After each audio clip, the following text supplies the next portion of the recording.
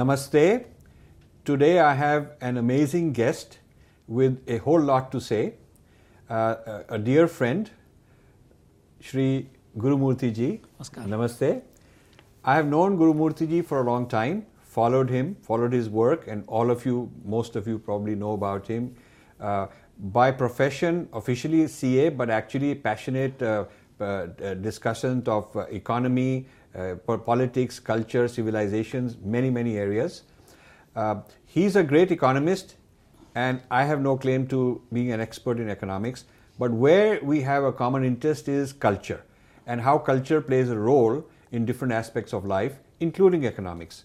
So my discussion is going to focus on Indian culture, civilization, distinctiveness vis-a-vis others like the West, and how it relates to economics, how the culture affects economics, how the economics affect culture, and we'll talk about his perspective on what's distinct about an Indian model of economics, his diagnosis of what is right in the economy, what is wrong in the economy, what we ought to do now. So it's going to be a very interesting show, full of good insights, which I can promise you. So let's start. Please. So Gurumurthy ji, as an observer and a scholar of Indian culture and also economics, how would you characterize sort of the distinct signature qualities of Indian economics that you would say, okay, these are the important points? Actually, economics as a discipline, an independent, standalone discipline, is a much later development. Economics was one dimension of polity, one dimension of human life. But somewhere towards the end of the 19th century, sociological theorization developed in the West, which tended to move towards acute and atomizing individualism. This theory was rooted in Max Weber's work. And this is again rooted in Protestant Christianity. The tussle between the state and the church also led to a tussle between the church and the followers of the church through the Protestant movement. And Max Weber said that on an empirical study, he found that Protestant society, which focused on the individual, not on the collective church, it is able to throw up individual thinkers, it was able to throw up entrepreneurs. So he found, on a comparative study of the Catholic and Protestant societies, that the Protestant society surged forward, like America, Canada, New Zealand, England, Australia. And comparatively, all the Catholic societies lagged behind, though there was virtually no other great difference between the two in terms of infrastructure or knowledge or whatever. So he theorized that Protestant Christianity, which promotes individualism and enterprise, is more in tune with modern capitalism. So in a capitalist society, Protestant societies will emerge, or those with those characteristics will emerge as the winner. He extended it to say that this individualism will accentuate more and more and more. So the individualism as a movement, which evolved out of Protestant Christianity, it transcended sociology into economics via Max Weber. Max Weber theorized it later as methodological individualism, though he did not use the words. But what he said was later on given a name, methodological individualism, that you deconstruct the society through an individual. And you can't identify an individual through the society. There is no collective identity. This is a long and short of the Western approach. When this movement picked up, the Homo economicus theory, that rationalism will define the movement of an individual. So this atomization process will be the process of rational approach to life. Rationalism became the basis. And rational economic theory evolved out of it. Efficient market hypothesis, everything is rooted in this. So this became the foundation of what is known as the neoclassical economics, where they said everybody is ultimately a materialist individual. And this was assisted on the other side by the Western movement of the polity and statecraft.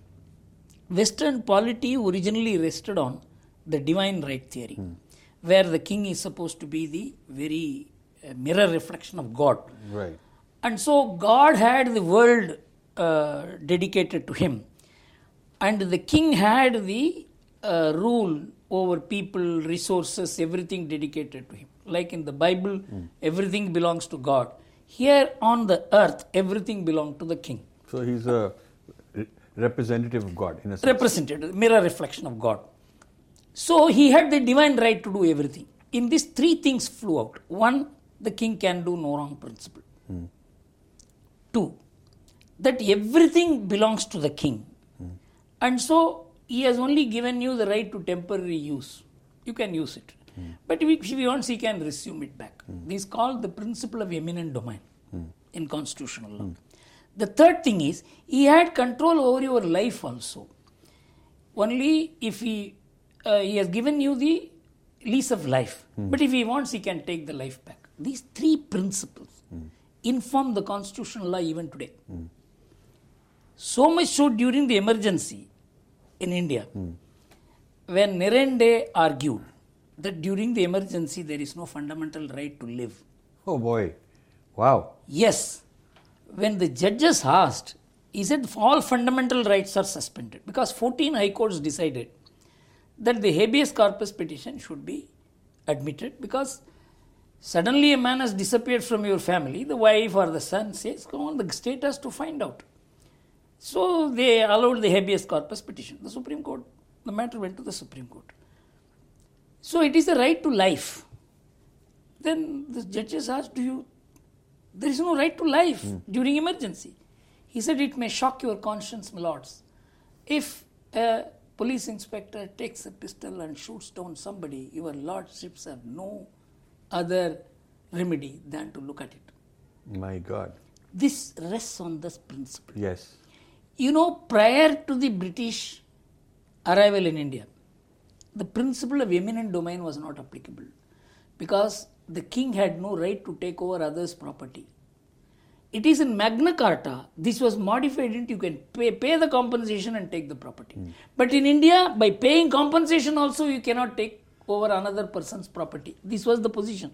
That is why they had to enact the Land Acquisition Act in India. Before that, kings could not take over with people's land compulsorily. They had to go through the panchayat and actually buy the land. This is settled. Privy Council has said in India the king had no right to acquire the property compulsorily. The question of right to life was a divine right, and so there was no question of anybody taking away your right to life. So these are two different paradigms. Yes. Very clear. And very well stated. Very clearly stated. So this constitutional paradigm and economic paradigm aligned and rested on the individual. So how the democratic movement changed the divine right theory into what is known as social contract theory by Hobbes. Hobbes said we are basically an anarchic kind of people. We cannot live together. We will only kill each other. So we need a Leviathan state to make us behave. And so the state has all the powers, all the rights. So he secularized the divine right theory. Into state. Into state. Yeah. Only one modification was brought about by Locke. He said that has to be an elected state. Once you elect the state has the same power. It can declare emergency, it can acquire our property, it can... So the character of the state did not change. It is only that the people give consent every 5 years to the state to do the thing which a divine right king could do. So this is one paradigm. But in India, This was not there. So after the emergency, Because the king had to obey. The king had to follow his dharma. Absolutely, he because didn't no have one was absolute. Yes, yes, yes. So in India, the following our way of looking at things, after the emergency, the government said that the state has no right to touch the life of an individual. This is our original position. Why I am mentioning this is, so Max Weber and the entire polity, economics, relationship between the state and the individual was shaped basically by the Christian discipline. So God as authoritarian, absolute, to king becoming the absolute, to a state becoming the absolute, especially democratically elected. This is the ruler-ruled relationship, which has been consistent, quite different from ours. Correct. So what happened? Christianity basically destroyed all other relationship and substituted the church in place of everything. So it had really prepared the ground for Max Weber's theorization. Actually, even for Karl Marx, because Bertrand Russell argues that this Marxism is also Christianity, substituting state for church. Absolutely. See, substitution of state for the church was the function of the secular socialist movement. Yes. Now come to Max Weber. So Max Weber said that unless a society conforms to this individualism, it will never develop. This, he coupled it with a book on religion of Hinduism and Buddhism, where he said two societies will never come up under modern capitalist conditions. That is China and India, because of Buddhism and Hinduism, which believe in karma and rebirth, which has no role for an individual's advancement. There is no individual initiative left. So there is no question of entrepreneurship developing, there is no question of market economy developing in these two societies. This became the basis of the Indian thinking, that you have to demolish the Indian philosophy, way of life, in order to atomize your society, produce dominant individualism, conforming to the Weberian model or Marxian model. Then only you can develop.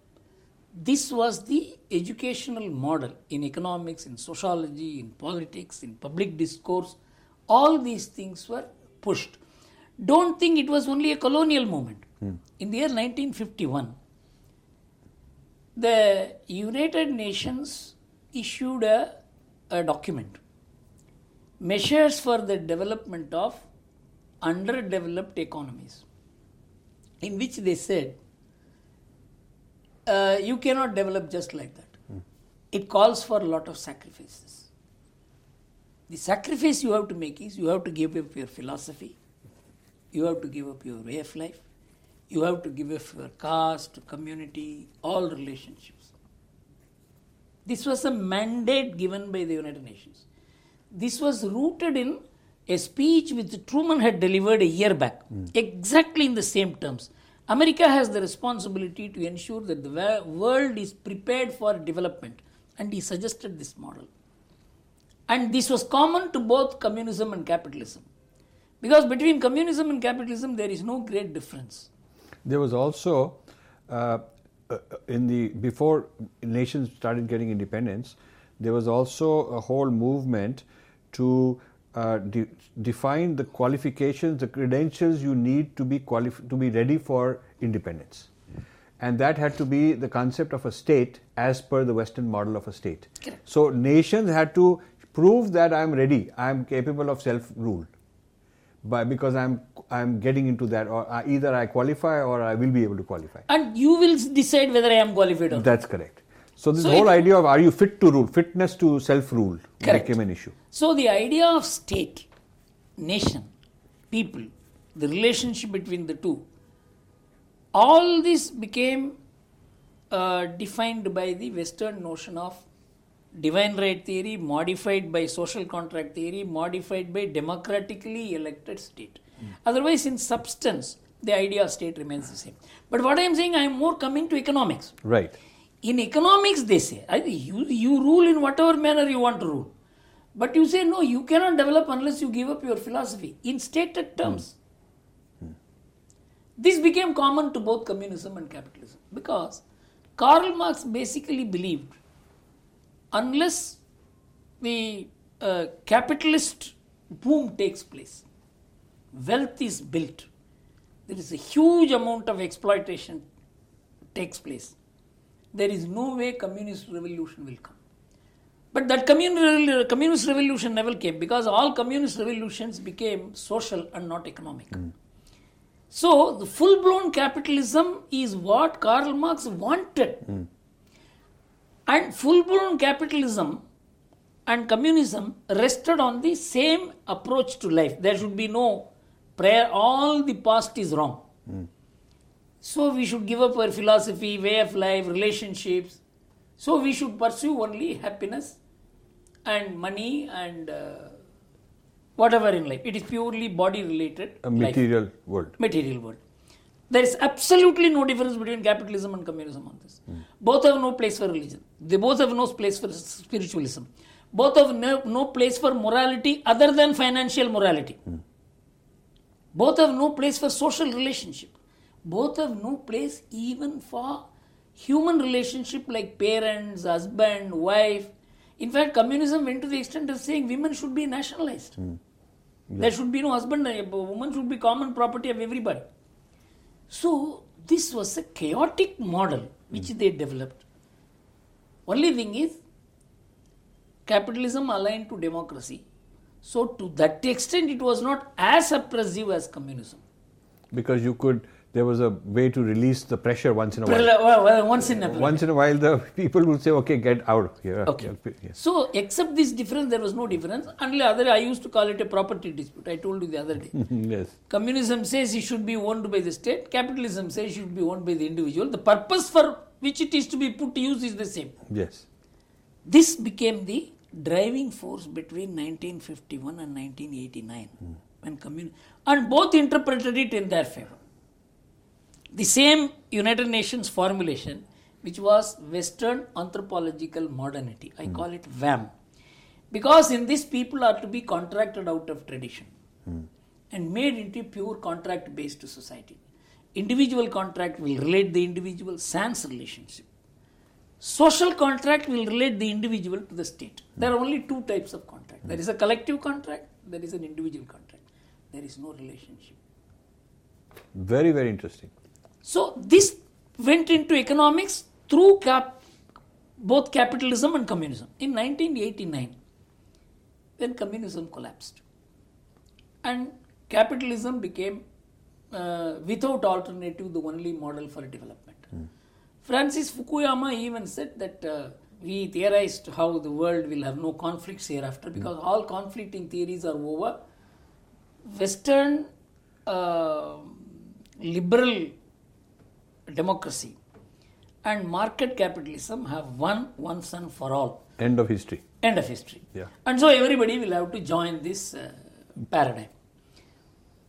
But within 3 years he changed his mind and wrote a book called The Trust, where he recalled Emile Durkheim, who differed from both Adam Smith and Karl Marx. He said that you have to have a relation-based society, even a contract-based economy to be efficient. And he built a whole lot of argument within Christendom. Because none of these people had any experience outside Christendom. Neither Karl Marx. Yeah. They were just an internal dispute among the Christians. Their whole idea was defined by the internal forces operating within Christianity. It's fight within Christianity. In fact, Karl Marx never came to India. He never met any Indian. He never read any Indian literature. But he said Indian society is a backward society, even though in economic terms it is a good society. He wrote a couple of articles in 1853 in New York Herald Tribune, which is now the International Herald Tribune, in which he said the Indian society is a very peculiar society. It has some kind of a common identity and there are several kings and all that, but everybody builds common infrastructure, waterways, roadways, people move from one place to the other. But the economy is rooted as small village republics.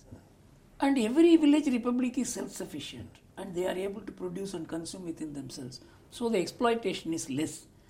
But for 2000 years, the society hasn't changed at all. So this society will never be prepared for revolution.